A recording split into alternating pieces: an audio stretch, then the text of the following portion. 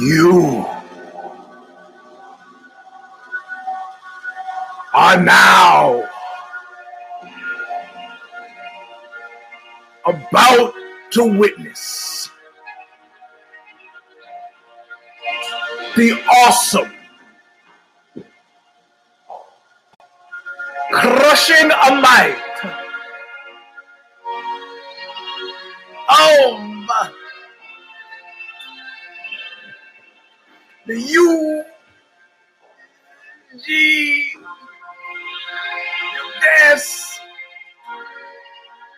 Robinson Show.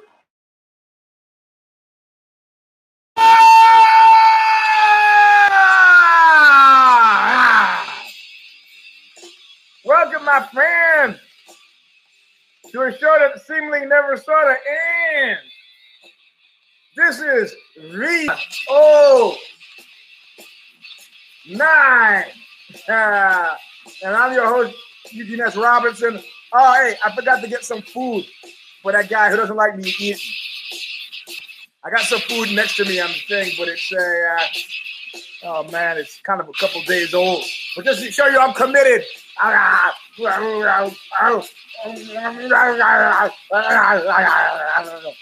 Anyway, Stigmata, our bumper music since 2007. It's called Calling It a Just Intro, All of Nothing. Still available from Revelation Records in Huntington Beach, California, where they shoot you to death in a nightclub and hit your car with a hammer. Buy it. Go down to the page. If you want the whole rest of the CD, it's a great one. But Bob Riley is going to sing us in as he has since 2007. Very well.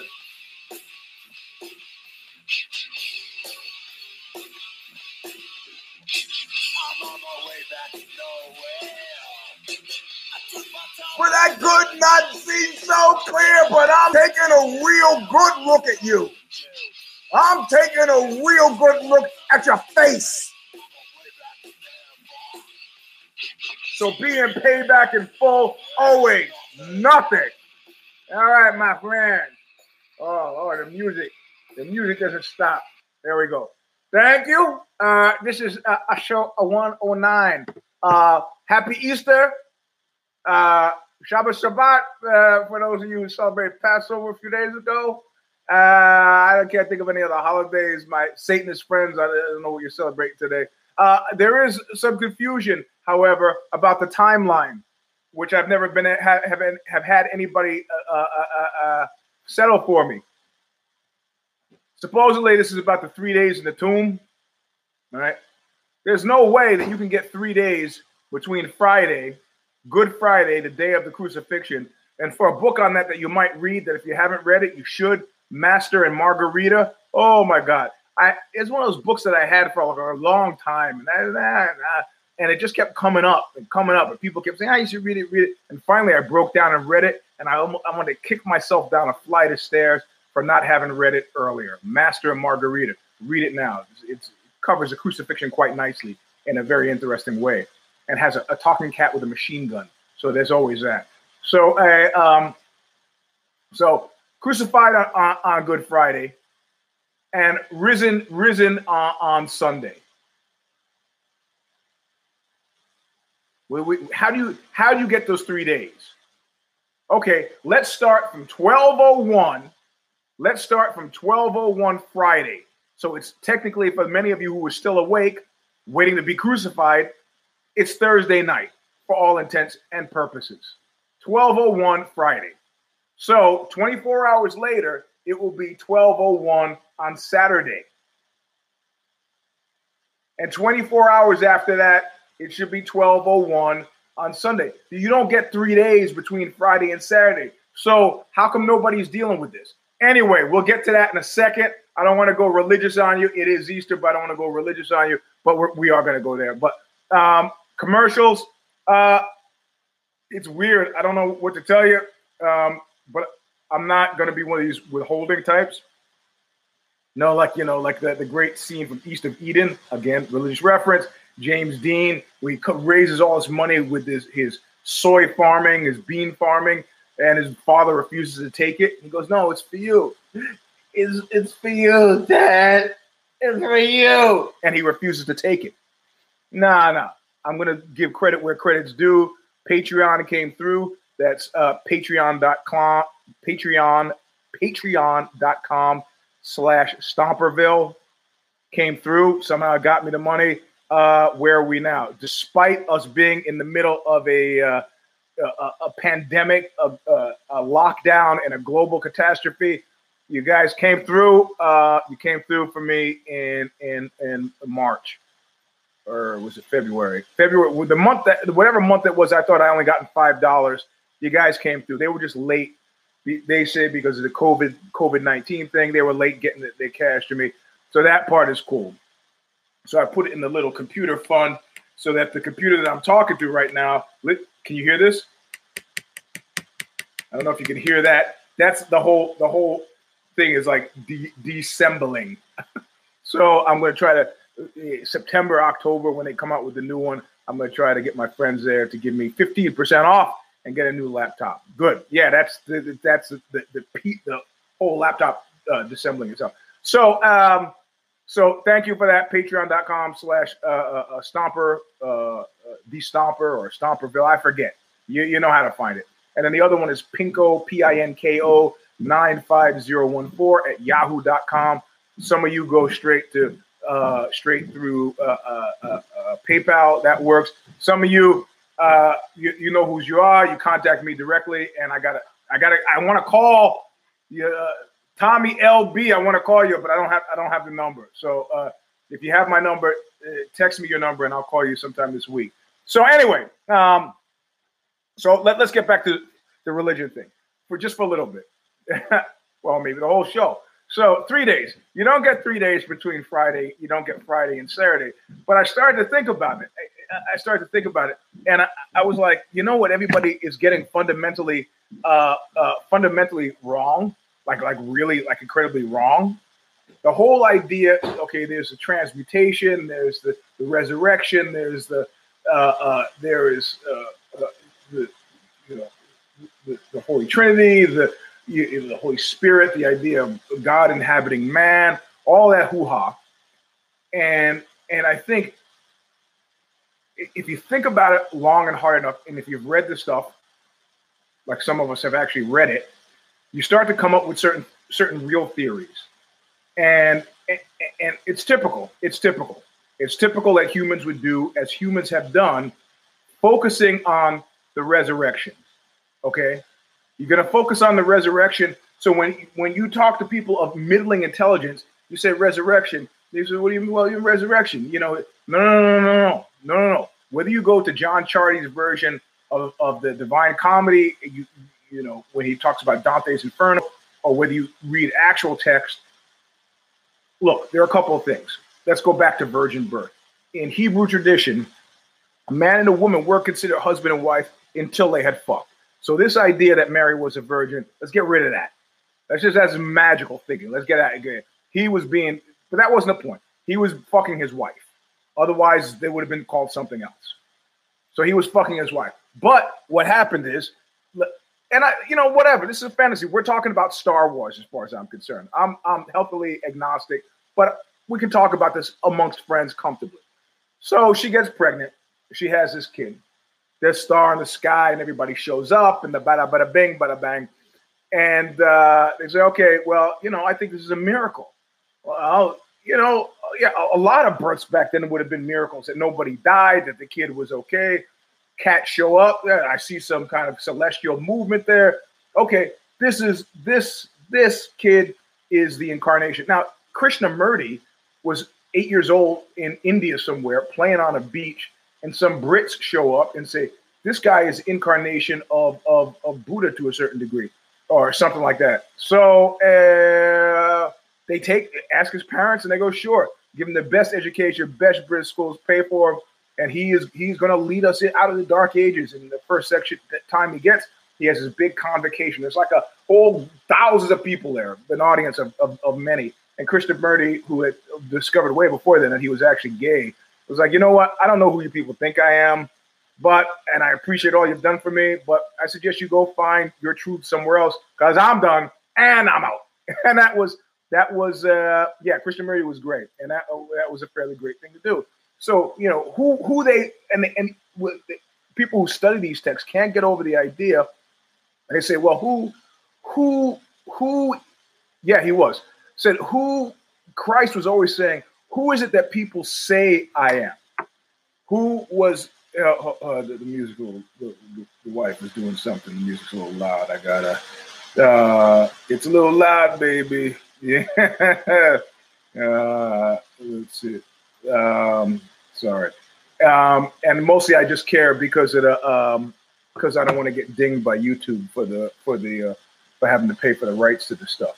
So Christ would never answer directly. He would never say. He would say, who is it they say I am? Who is it they say I am? He said, well, they say you're a son of God. Well, we're all sons of God, So he would never answer directly. He was being cute and coy, and that's kind of what got him fucked up. But at a certain point when he goes in the desert to be tempted, right? He goes in the desert to be tempted, and he's like, okay, throw yourself over the rocks, turn the rocks into bread. You could do all these things. And what he's trying to assert is his total humanness, his complete humanness. The manner in which he is completely and totally human. The point being that you are justified by faith alone. And when in the Divine Comedy, he harrows hell, he dies, and in those 3 days, he apparently goes to hell,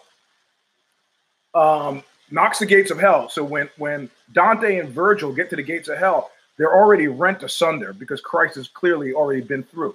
And he apparently has gone through hell to show that even in this reduced condition that you are those souls who are in purgatory, there is still a pathway up, and that pathway is via faith. Okay.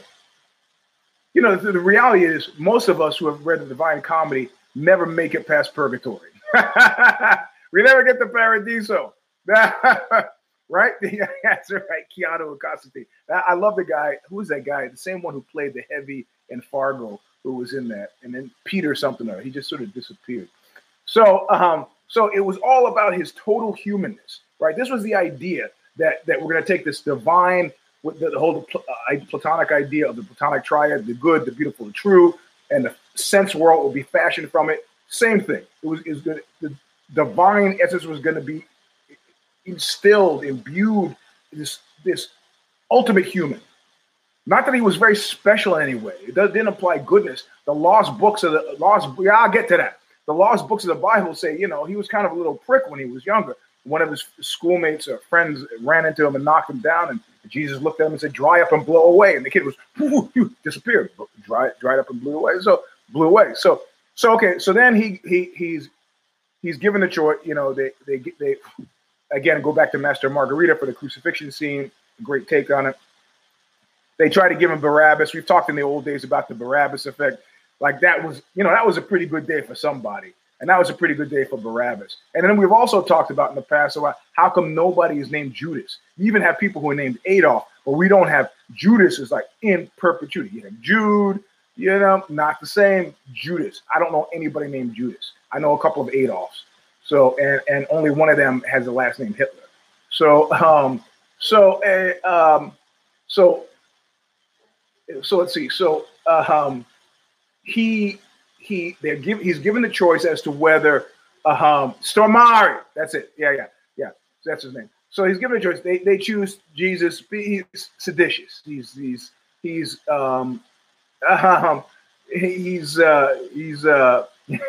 we might be. We might be all going to hell. So and they choose. No, this loudmouth. We're going to choose Jesus. And at one moment, the Rolling Stones sing about the moment of doubt and pain, where he says, my father, why have you forsaken me?" And that's an interesting moment. That's an interesting moment because clearly this was as it was written. He had to harrow hell. To harrow hell, he had to die. He had to be fully human, and so that you could talk about the transmutation of the soul. The soul would be in a biological vessel, and then it would be somewhere else. And that's where people lost track. They start paying attention to this one thing, and the other thing went over there, because after Jesus was crucified, died, and buried, he never left that fucking tomb. There were reports of seeing him walk around other places. This was agitprop. This was oh, snowing. Oh, sorry, man. Take care of your stuff. We'll be here later. So this was agitprop. You know. Oh, they put the rock in, and so many, 3 strong soldiers, the women who sat out for the tomb, there's no way they could move it. Yeah, but there were how many disciples? I'll say 11. Because I don't think Judas was helping there to move the rock and take the body out. The body was insignificant. That was like the least significant portion of the story. And of course, we focus on that. We put them on churches. We put them on necklaces, as statuary. The body was immaterial. Immaterial. The idea was to show. Remember, we talked about how the joke among geneticists was that people are genes' way of duplicating themselves. Well, and we talked about the realm of the consciousness soup and laws of thermodynamics. Like energy can either be created or destroyed, and same with consciousness. Consciousness is a continuum. It's a constant. And we all have pre-birth memories, crazy stuff we've talked about in old shows. We're not going to get into again because I'm going somewhere with this. But so let's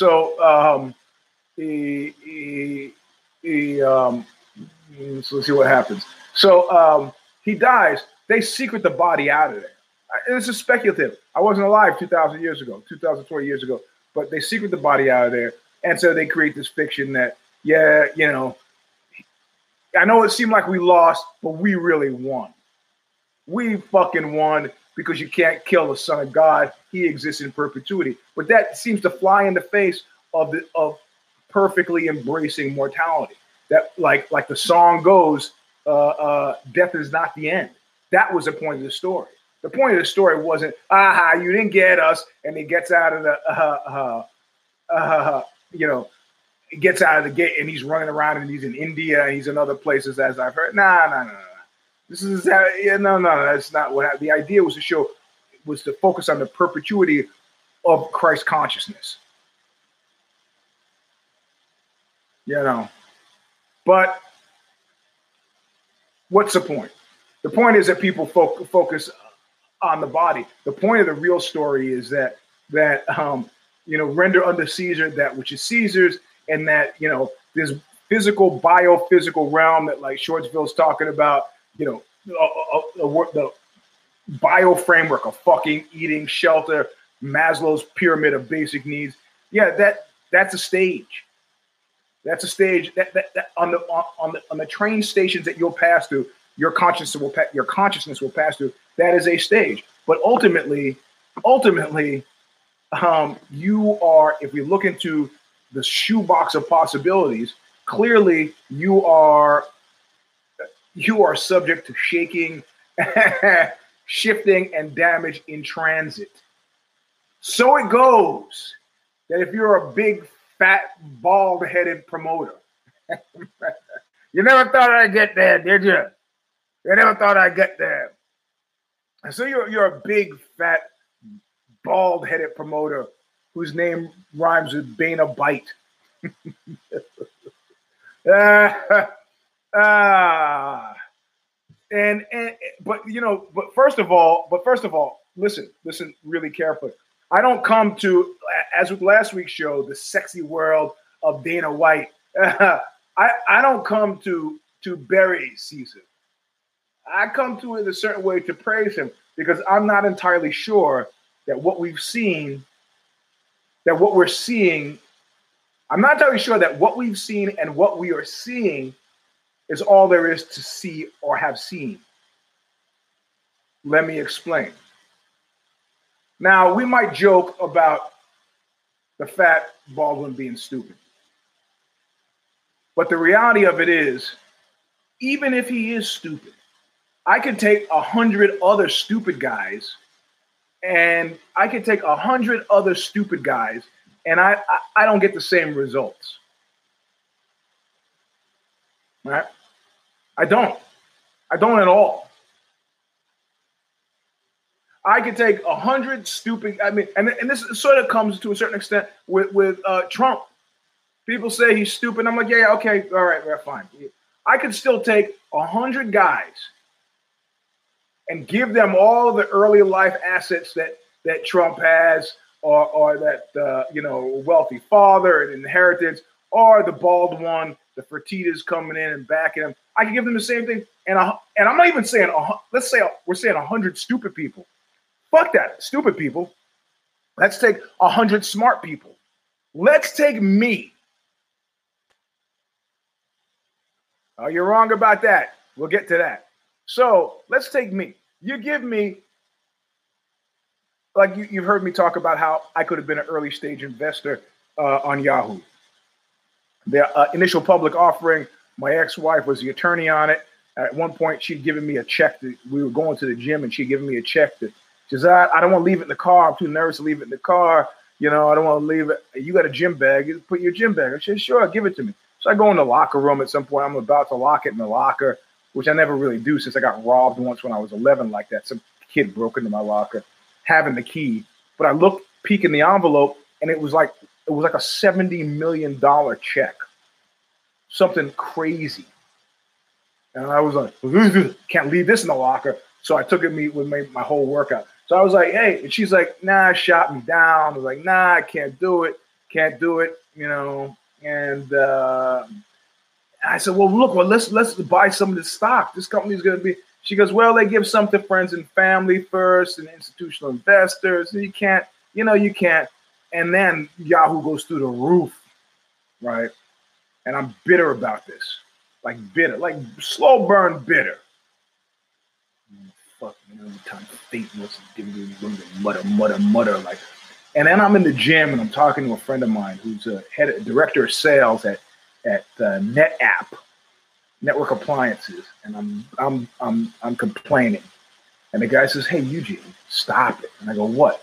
He goes, "You know that you never would have stayed in past 100." And in that one fell swoop, I realized, God damn it, he's right. Never would I have had the strength of conviction to ride that to where the stock was when it was like $900 a share. Never would I have had that conviction. Similarly, give me what the fat bald one had. Give that to me. I don't even you take 100 stupid people, 100 smart people, put me in that, whatever. I don't say I build the company to where it is now. I don't. But also, let's go back to the last election when there was discussion about, American exceptionalism, John Wayneism, the noble, stoic individual. Bullshit. Everything happens because of the collective. Everything. We're seeing that now. I live in a neighborhood. I live in a low-income neighborhood. A low-income neighborhood, healthily. And everybody's suffering all over the place.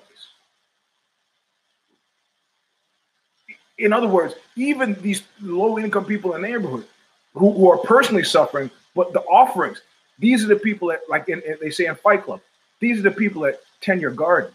These are the people that take care of your kids. These are the people that bring you your groceries. These are the people that haul your garbage, and they're not going to work.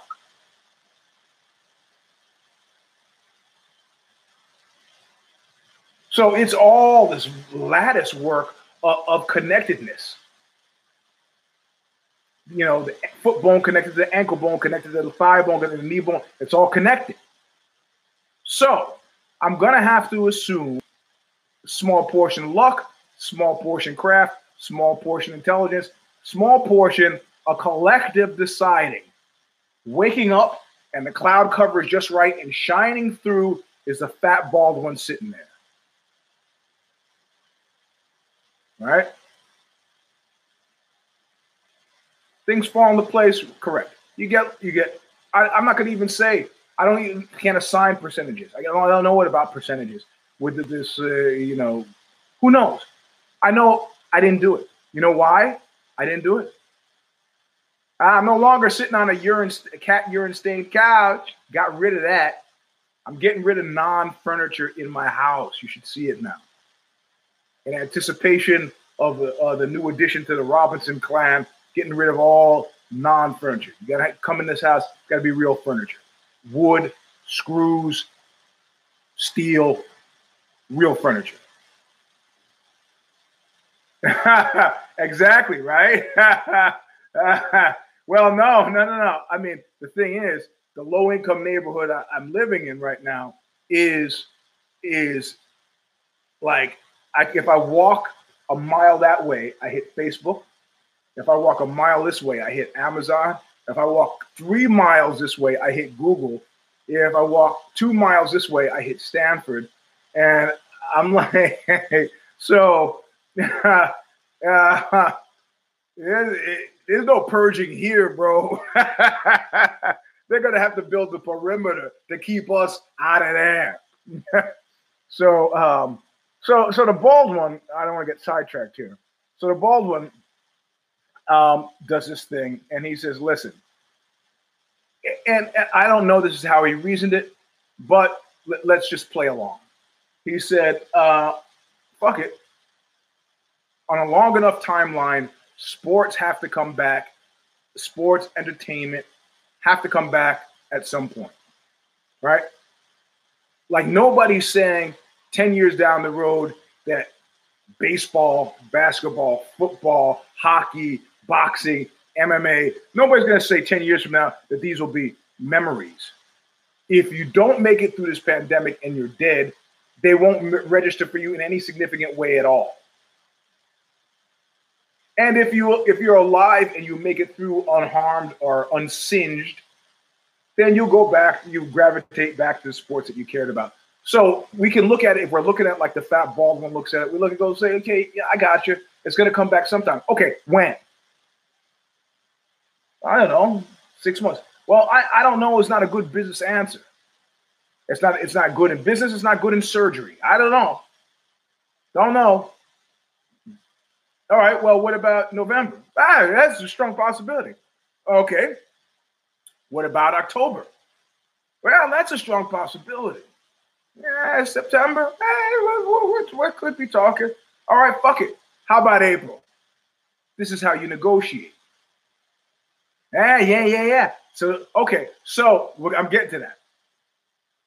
Because the fact that you have to ask that question means that you've sniffed out what I've sniffed out. So this, I don't know how smart this man is, but not a stupid man. Animal intelligence, credit it however you want, where you want. I don't build an organization like that. He did. So he says, okay, I'm gonna have this event in April. So no, you can't have it in April. You can't do it.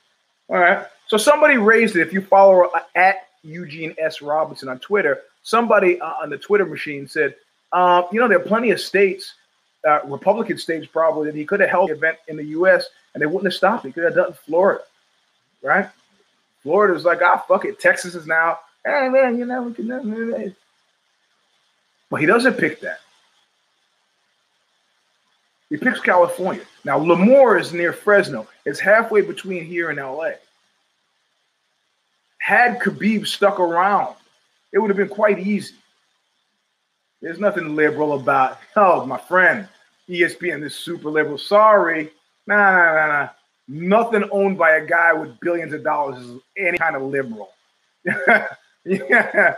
You think because Bezos, is a liberal?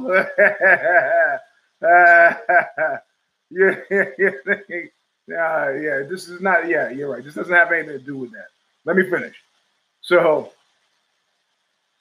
the anti-Trump doesn't make you pro-liberal. Okay, so he doesn't pick Florida. He doesn't pick Florida. He picks California. California. Interesting. Governor Gavin Newsom. I don't know what we're talking about. Same show where they had 2 black hosts called His and Hers, both insulting, but I don't know what you're talking about. Sorry, I got to pay attention to what I'm doing. You guys got off on some internet tangent. So he chooses California, where Gavin Newsom has been crossing swords with Trump for a while. So, but he picks California. Khabib, if he'd stuck around, it was a quick drive. It's a 3-hour drive down to Lemoore. I've been to fights there. It's a jolly jolly venue. Picks California. Khabib is gone. So if you follow me on the Twitter machine, you see I start the article I thought which is highly suspicious was this one about Khabib talking about how weird it is to train with Khabib. We have friends at newspapers. They might like a story like that. If you don't feel the fat, bald fingerprints on that one, you're wrong. California. And now a segue, there's going to be a private island, right? And then it was the secret island. Okay. The bald one doesn't want to have to spend money. That thing is really aggressively clear. And it doesn't make sense. If the people who own the private island know that that's the only place you have to go, it changes the pricing structure. So he needs to play somebody off against somebody. So at the same time that you're hearing about the private island, you're hearing about Tachi. So you got Tachi. Tachi is like, cool. They're happy to have him. They've been having B-level fights. I saw my coach Sorrell get lacerated by David Loazo there 10 years ago. I'm not saying that. Not saying that. I'm just saying that they had plenty of time to figure this stuff out. People in America knew in January that this thing was going to be fun. They didn't start shutting down sports things until March. They had plenty of time to think about this stuff. And if you don't think they had a plan B, you're crazy. So that increases the amount of scrutiny on plan A. You got to know I didn't unsub you. Some people have said the same thing. They don't get the notifications anymore. I don't know what's happening. If you could tell me what button to click to make it unhappen, I would do it. But right now, it's a miracle that I managed to got this far. Please. So all this stuff, all this thinking out of the box is happening in public. It's the island. It's Tachi. It's Tachi. It's the island. We don't know. And it turns out, okay, I've got a 2-month option on Tachi. I'm going to exercise it. I'm going to have fights for 2 months. And then I don't know what you're talking about. I don't know what you're talking about. Nobody's coming in if you hit the bell. Oh, yeah, you got to hit the bell. You got to hit the bell. Sorry. That much I know. So he decides it's going to be Tachi. Like really decides. Or says that he's decided that it's going to be Tachi. So what happens? At that point now, if you look at the counter, and I use a Johns Hopkins death counter, the deaths have sort of like double, right? Keep in mind, there were 66,000 Americans who died in Vietnam, right? And the Vietnam War touched every aspect of American life. I mean, if you didn't know a Vietnam vet, you knew, I mean, I was a kid, you knew, it touched everything. We are now at about, last I looked, I think it was 27,000. So now they got a real deal. They finally got Trump to play ball. It's like, you can't, I know your institutional investors, your Wall Street grifter types are telling you, you just can't. This is, because at the certain point where you make a decision to do nothing, every one of those debts is going to redound to you. So he backs off and says, fuck it. We got to shut it down.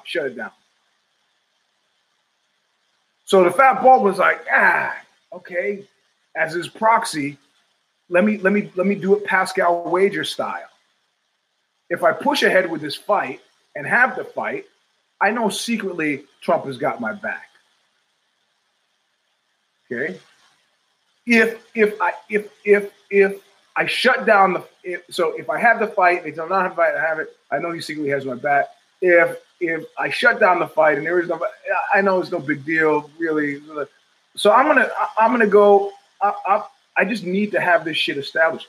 I'm gonna go with a option. This box over here. I'm gonna have the fight. Let him try to shut me down. I got, it's like, I don't know if you've ever had a bully with a big brother. A bully with a big brother who's also a bully. Right? So the little brother is a bully in training. Who tries to, you got this guy Hootie I wrote about him in A Long Slow Screw. And he came from a family of male thugs. So you could beat Hootie up, but then you got to deal with the 14-year-old brother. You could beat him up, but then you got to deal with the 18. You know, there was a no-win situation. I got the biggest guy on my team behind me. Fuck you, we're having the fight. And Gavin Newsom knows exactly what's happening. Just like when Oxbow is playing and some guy is deciding to fucking test me, and I'll let a guy go. But that kind of shit, anarchy. It's fun in the living room, fun in the streets, not so fun in the living room. You can lose a crowd really quickly. They're looking at him, they're looking at you. They're looking at him, they're looking at you. They paid to look at you, but now they're looking at him. What's Dad gonna do? I'm playing a show in Austin, Texas, at South by Southwest. There's a break in the music, and some guy screams from the audience, "Buckwheat!" I heard him. Everybody heard him. And people were like, yeah, because they know out of all the people you do this with, I'm not going to make believe I didn't hear it.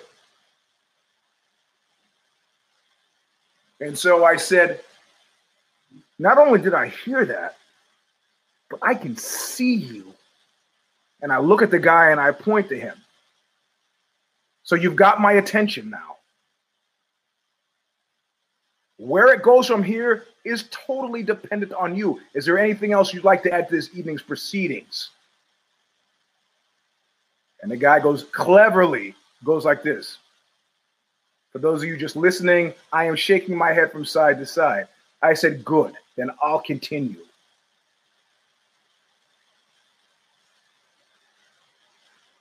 Newsom can't let this go on. But again, I don't care what it was. Buckwheat is an Eddie Murphy character from the Little Rascals that he was trying to make, because back when my hair was kind of more Afroized. He was trying to make it was I don't say it was anything other than disruptive. If you wait till a perfectly quiet moment you want to be heard by everybody and specifically me. He could have said anything. He could have said Liberace. He could have said Ching Chong Chinaman. I don't give a shit. You want to be part of the show? You will be part of the show. So Newsom can't have this. Again, this is stuff in front of the curtain, behind the curtain, and I'm not sure. So what does he do? Figuring out the levers of power, he just calls the guy, I'm the governor. I'm telling you right now, get me the head of Disney and get me the head of ESPN on the phone now. I don't know whose job that is, but you call somebody over at Disney, I got the governor on the line, I need to speak to so-and-so. No, I don't even say it's fucked up. It's just disruptive. You know, like I said, the guy could have called me Liberace, Ching Chong Chinaman, you know, Blackie bastard, you know, Farina, whatever. Doesn't make a difference. It did have the extra added benefit of being racially uncomfortable, but it wasn't my uncomfortability. It was the audience thinking, oh my God, I'm going to see this guy, a grown adult man beaten to death in front of me. It's like, you know, you came in with your own issues, man. I don't give a shit what you say. You paid your money. You can say whatever, but you interrupt the show. And then we have a different type of show. But that's not the point. We're so he calls and Disney calls. And according to the Fat Baldwin, after speaking to them, he decided they asked him to cancel the events. And so he decided to cancel the events. Archer got it right. Archer in his post is like that guy in that bar fight who ducks out of the bar fight after was like, yeah, did you see it? I could have kicked that guy's. That was very funny.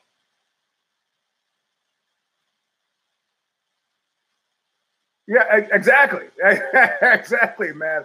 You know, but that's happened to me a lot. It's like you've got my attention and you're going to persist. You're going to persist because nobody in here bought a ticket for you, tall Belgian man.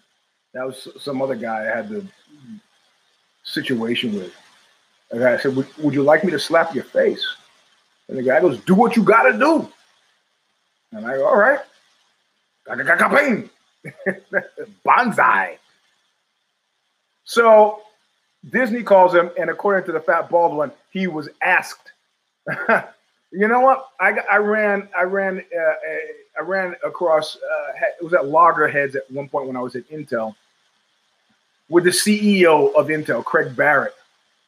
He didn't like something I put on the cover, and says, "Like, yeah, look, can you explain to me why you did this?" I said, "This is the reason I did it. You know, I don't know, it's defensible." And he goes, "Yeah, don't do it again." I said, "Yeah, but you know, this is the." He goes, "I'm not asking you. I'm telling you, you man who works for me as my editor-in-chief, don't fucking do this again."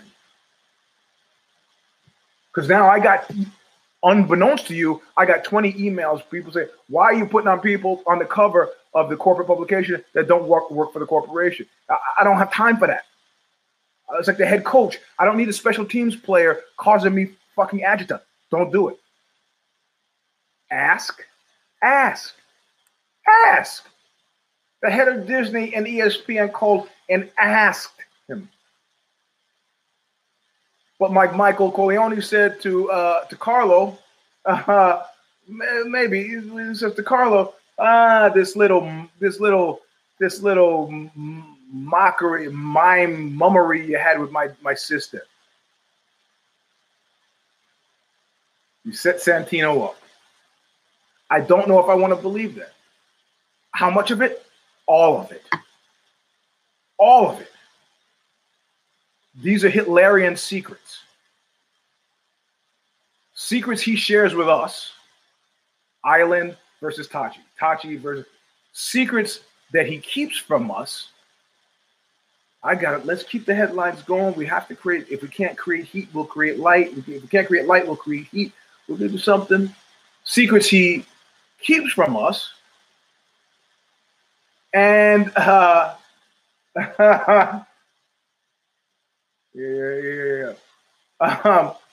or secrets about future events as yet unknown. Don't know. I haven't been able to figure it out.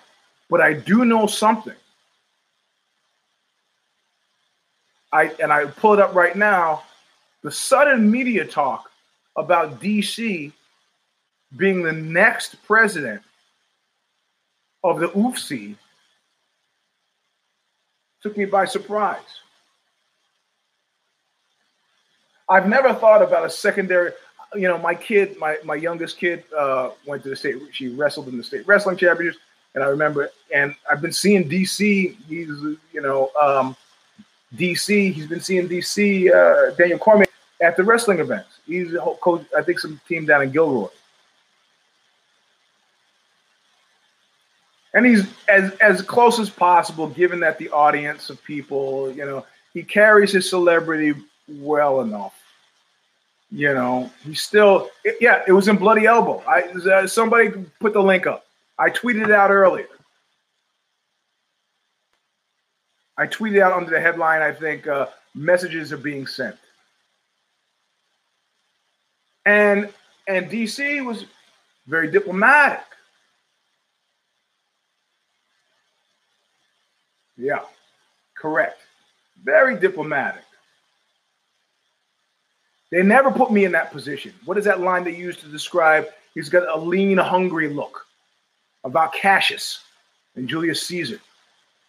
They can smell that off of me. You look at that photograph that somebody found on the internet with me and Rollins. 18-year-old me and 19-year-old Rollins. We're like this far apart. He's on stage, and he's like, that guy's got a lean, hungry look. Not the guy on stage, me. I'm number 2. I try harder. So DC says all the right things, and you start, and suddenly the clouds part enough. So like George H.W. Bush tried to get us to believe before he told us that Dan Quayle was his vice president.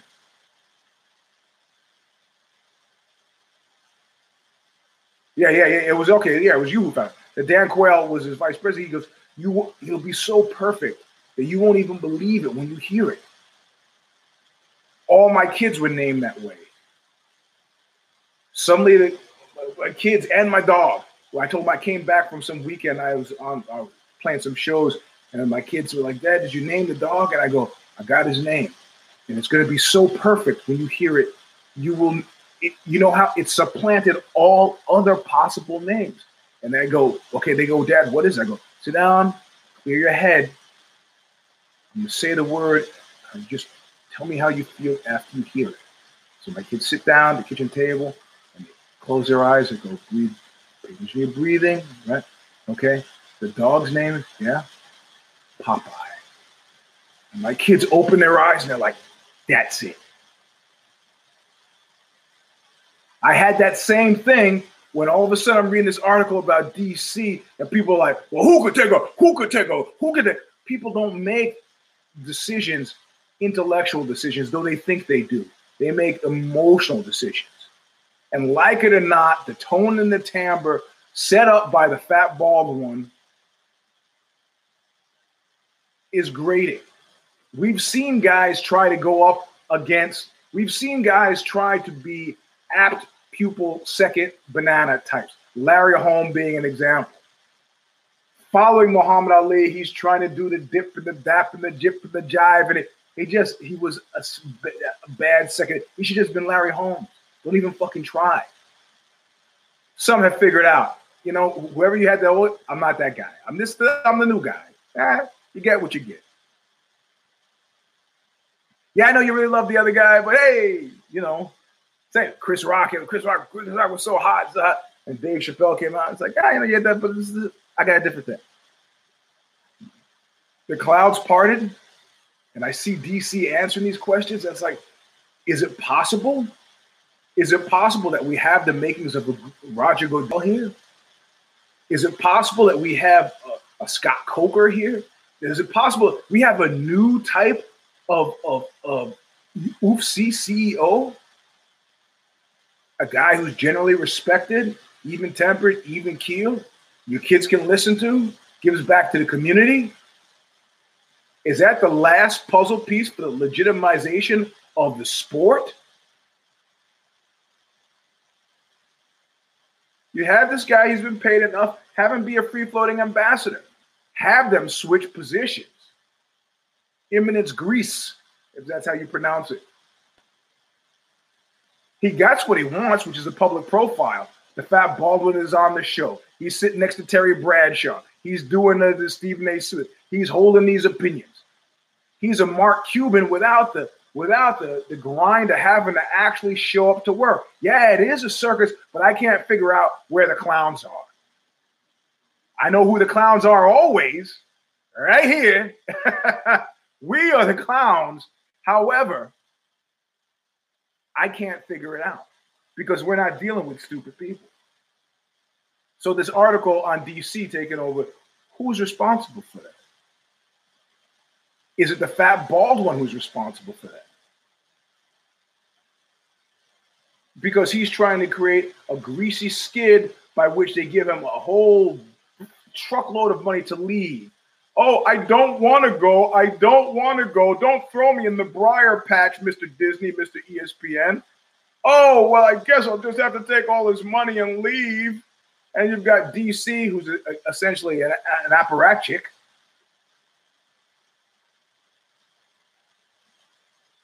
Or this is somebody at Disney or ESPN. I need to talk to Nash about this, or Kid Nate, or even Lady Tech, Ms. Tech, because they usually bring me back down to earth on some of this stuff. But it's like, I can't. I'm trying to zap root of this whole thing, and I can't keep it straight without a scorecard. It's a mystery set inside of an enigma,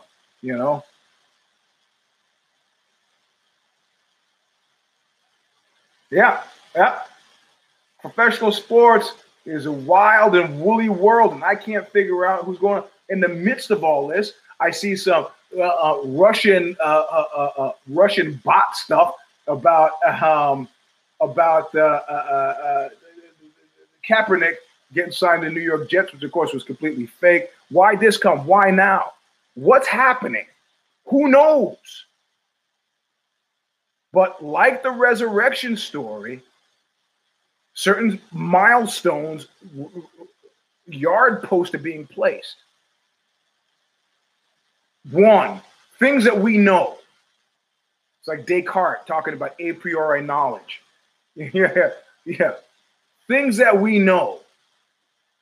We know that the fat bald one will not be CEO of the UFC forever. Right? On a long enough timeline, eventually he will retire or be replaced.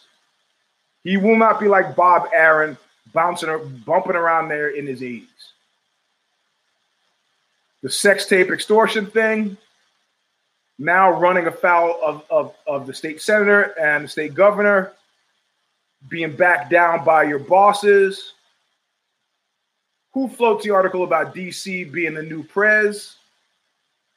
Can't keep this stuff straight. But what did Anton LaVey say to me? Qui bono. Who benefits? In fact, we could probably put together the final piece of the puzzle by looking at the benefit tabs. Pascal wager style. Okay, bald one stays. Who gains? Fighters don't gain. What benefit does he bring to the organization? Well, he's got a man in the White House. First time, I don't know that Trump is that much into hockey. I don't know that he's into any sport. Seems to like fighting. He showed up at an MMA match. I don't know. Honest to God, how many of us have made decisions about whether or not we're going to watch a fight based on anything that the bald one has said? You do know Sean Shelby, also known as Keith. Sean Shelby, also known as Keith, would be a much more significant loss. Like when Joe Silva left. I know, forget Joe Silva. Joe Silva would try to get me shirtless, cage side, because I had a URL on my shirt. Take it off. So you want me to sit here shirtless? That's not going to be good for me or you. He goes, no, turn your shirt inside out. I'm not going to get my shirt inside out. I might as well just be shirtless, man. I said, why don't you I'll wear anything you give me to put on. And the prospect to give me something for free, Silver just goes, okay, look, just sit down, zip your coat up maybe. I said, that's hot, I'm not going to zip my coat up. You just do not stand up. All right. People don't need to know about SkullGame.com, the #1 porn review site on the internet. Of course, that's the URL I had on my shirt. I used to sponsor Gil Melendez. He had it on his shorts. Couldn't, in his UFC shorts, they wouldn't let him have it on. But in Pride, he did 60,000 hits the next day. It was great. So I can't keep it straight. I don't know what's happening, but you need to know, yes, that what is known is that the fat bald one is not, it's a fiction that he's needed. Most of us who are fathers know that. You're just, your kid's it's like a figurehead, like a totem, like they're kind of glad to have you around. Things get a little tough, they come. But generally, you have to work really hard to fuck up as a father because you're like the Queen of England, You're a figurehead of some kind. Maybe every now and then you bust off with some good advice. You don't come home drunk. You don't beat up mom. It's pretty basic being a father. You help out. You say some things vaguely understanding, and then you're on your way. Now the heart-to-heart stuff they share with mom, but we don't. What does a bald one add? At the very least, with the father analogy, sometimes you feel better when you talk to your father. I don't know. Hey, we got guys who listen now who train with me at the Sorrel Academy. Hence the comment about grinding the chin into the eye socket. Actually, that guy he's probably one of the ones who I think probably had COVID successfully, and I rolled with him. But given that I have a super constitution, I am now. So we know that the bald one is not going to be CEO forever. And we know that we don't know really what he does or what his value add is to the organization, which means that we can't figure out if there's a benefit to losing him or forcing him to go. Or, with his contract, the way it works, he only is locked in, with hey, you know what? I could have the pipe in my mouth and the knife on my hip, which is how I sometimes actually do roll. So we can't figure out. So we have the X factor of the fat bald one. We don't know what he does. We don't know how he's doing it. We don't know why he's there. I don't know how it benefits. I don't know if there would be a debit if he lost, if there's a credit if he stayed. He's a big black box. We don't know. We don't know. We do know that the negatives that go with the bald one, this is a guarantee. And the negatives that the bald one are just social. Hey, he's kind of a foul mouth, telling people to go fuck their mothers, not really handbook CEO governance. DC is a much smoother, spoonful of sugar.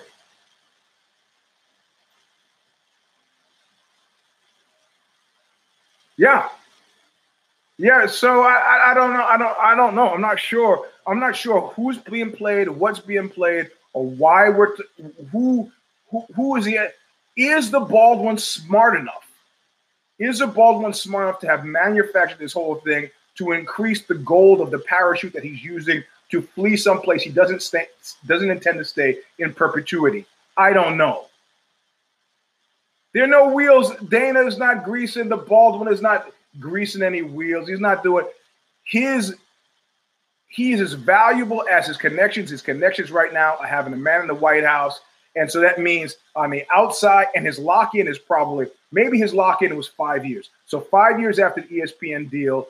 And so where does that sit? Somewhere between the end of a second Trump administration, if there is such a thing, and when his buy-in is somewhere in there, he'll disappear. But there's certain things he's clearly addicted to. Money is not a factor for him anymore. Money is not a factor for him. Well, WWE is not a sport. But whatever. We won't get into how Rhonda flamed herself. The last place that she could have called home. She's created a situation where she never has to go to work. Travis up there thinking he's got the golden Willy Wonka ticket, and she's burning every bridge that she can. That was the last place that she could have gone, and now she's shit all over the fans that keep WWE profitable. Yeah, Dana, there's probably some pricing structure where he continues to get paid beyond. So, he's not going to be in perpetuity. He's going to leave at some point. The sport will continue. Things will change. He still gets paid. Like I said, when I told you I was sitting at a table in Vegas with Priscilla Presley, Paul Anka, David Crosby. It was the weirdest. It was a wedding for this brother of a Wynn. Kenny Wynn was getting married. And I got invited to the wedding. And I'm sitting there, and these people, Paul Anka gets up and leaves. These people say, I know, the Wynn seems so nice. I don't think, the mob is not in Vegas anymore. I almost choked on my caviar. I almost choked on my caviar. I couldn't continue to eat a fine meal like that at a table with people that stupid. You think the mob has walked away? No, it's all controlled by Hyatt hotels and the corporations now. So in any case, whether it's 5 years or 2 years, the fat bald one is a short time with a continued financial interest in the well-being of he still gets points, probably in perpetuity. But what he loves, what we know he loves, and this is why we call him the bald one on the show and not by his full name unless we say sex tape extortion. We don't say that. We just call him the fat bald one. Is that he loves a profile. He loves the mics. He loves the camera. Did you see the Republican convention where Trump called it and he comes out and he was like, yeah! And all these old people, all these Republicans, all these Fox View, like, who's that guy? He thought he was going to get the same kind of reception as when he walks out on the stage at the UFC press conference. Man, you got to understand, our dirty neck of the woods, our little alley, we're not a mainstream sport. I think that if we want to talk about a makeover, I think that could be the makeover that the UFC sorely needs. We don't need another guy like the Bald, and we will not get another guy like the Bald. They're not going to bring Rebney out. They're not going to give it to Coker. And Coker, it being the San Jose guy, this would be the best of all possible. His affiliation with AKA, it would be smart. You know, there's not a lot of people who haven't been multiply arrested who really hate DC. Yeah, Johnny Ronnie Joni, you know what that is? That's a pip. Punchline in perpetuity. No, the UFC doesn't die when Dana goes. What the fuck? What does Dana do? Dana, you know what? You know, he's like, you know, he's like Shelley Long, right? If you don't give me more money, I'm gonna leave Cheers. Cheers is nothing without me. Or David Caruso. If you don't give me a lot of money, I'm gonna leave whatever show he was on. I go leave. What's that thing my great grandmother used to say? One monkey don't stop no show. Go. That's the thing. That's the anti-John Wayne thing. That is a real thing, and that's what we started with. It's a collection. We call it double redundancy. I kill 5 privates, I still got a sergeant in the wings. You know, we will be watching MMA if we desire until most of us are ready to die.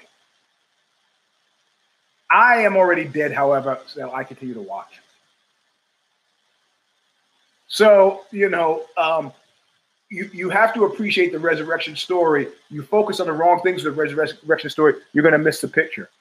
And you focus on the wrong things with this mummery, this costumery that's occurred with the bald one, and you might miss things. He might not be the smartest guy in the world, but he's probably smarter than me. He's done something I wouldn't have done. Me or 99 other guys. So I say, oh yeah, I'm gonna stick a thumb in the eye of the government. I got my hand slapped. Look, where's Trump? Where's my guy? He's not back. It's kind of fun. I'll move on to the next thing. That's me thinking. That's very linear A to B to C thinking. But I can't. I can't keep him straight without a scorecard. Yeah. Somebody sent me a photo today from moments before Kennedy was shot, and it focuses on the knoll. Well, it doesn't focus on the knoll. I can see the knoll, and it blows me away that last podcast on the left that those guys are running the conspiracy that it was okay. There was more than one shooter. It was Oswald and then one other, a cop on the ground who was set to discharge his firearm to create this kind of confusion about where the actual shots. Stop that. Can you still explain to me why Woody Harrelson's dad, who was before he died in prison, contract killer who had murdered a federal judge, why he was dressed as a hobo on the rail line behind the grassy knoll? Why was he there? Dressed as a hobo. Not one. Yeah. It was one shooter, and that one shooter wasn't Oswald. Talk to Mike Golden.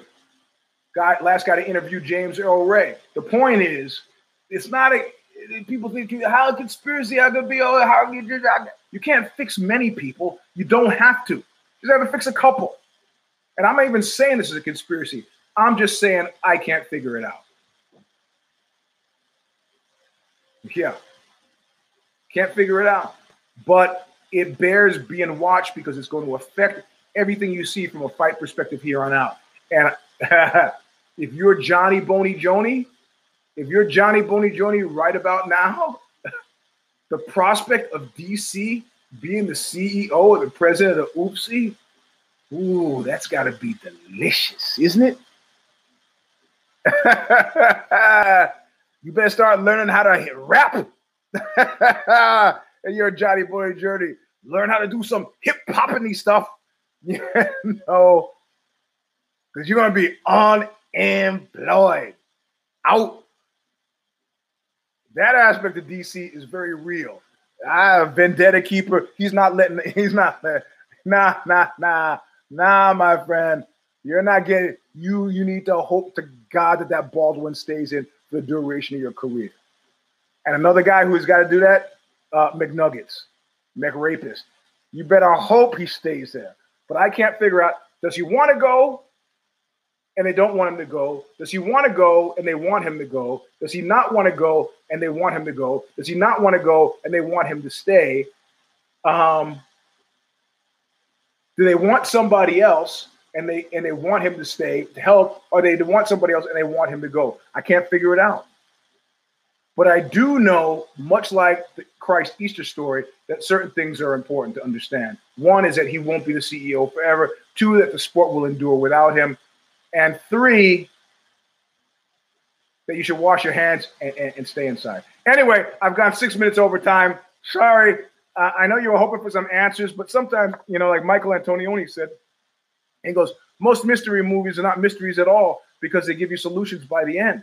He goes, if you look at La Ventura, my movie, I don't give you a solution by the end. That's a mystery movie. So this is version 109. It's a mystery wrapped inside of a riddle, wrapped inside of an enigma. Sorry, can't figure it out, but I'm telling you what I'm watching and what I'm paying attention to. Symbolically, we have tent poles, like with the Christ story. Virgin birth, yeah, okay, well, he was still fucking her, but whatever. The pregnancy, so, you know, the conquering death, harrowing of hell, and then the body is dead, still in the ground, the body is dead, not coming alive, but the spiritual continued existence, consciousness existing. Those are the tent poles of the Christ Easter story. The tent poles of the oopsie thing I've already laid out. Live it, love it, take it with you wherever you go. Do not get killed. Tuesday night, we do If the Shoes Fit. I don't think this week is a follow-on for no. I didn't even go there, but I don't know if we're going to do the Let It Roll podcast to follow on to the Hip Hop Evolution. I'm not sure. If you follow me at Eugene S. Robinson, I tweet out the articles that I go. I think tonight in 3.5 hours, new sex column will be up. Thank you for all your most of my questions at this point are coming from you all. You know, I don't print your real names if you ask me not to. But the mothers group stopped sending. I guess they thought it was kind of creepy. I kept asking about sex questions. So I haven't gotten one from them in a couple of months, but you guys are keeping the sex column afloat. So thank you for that. Anyway, we'll see you next Sunday. Inshallah, God willing. And until then, wash your hands, stay inside. I'll see you soon. Look what you made me do!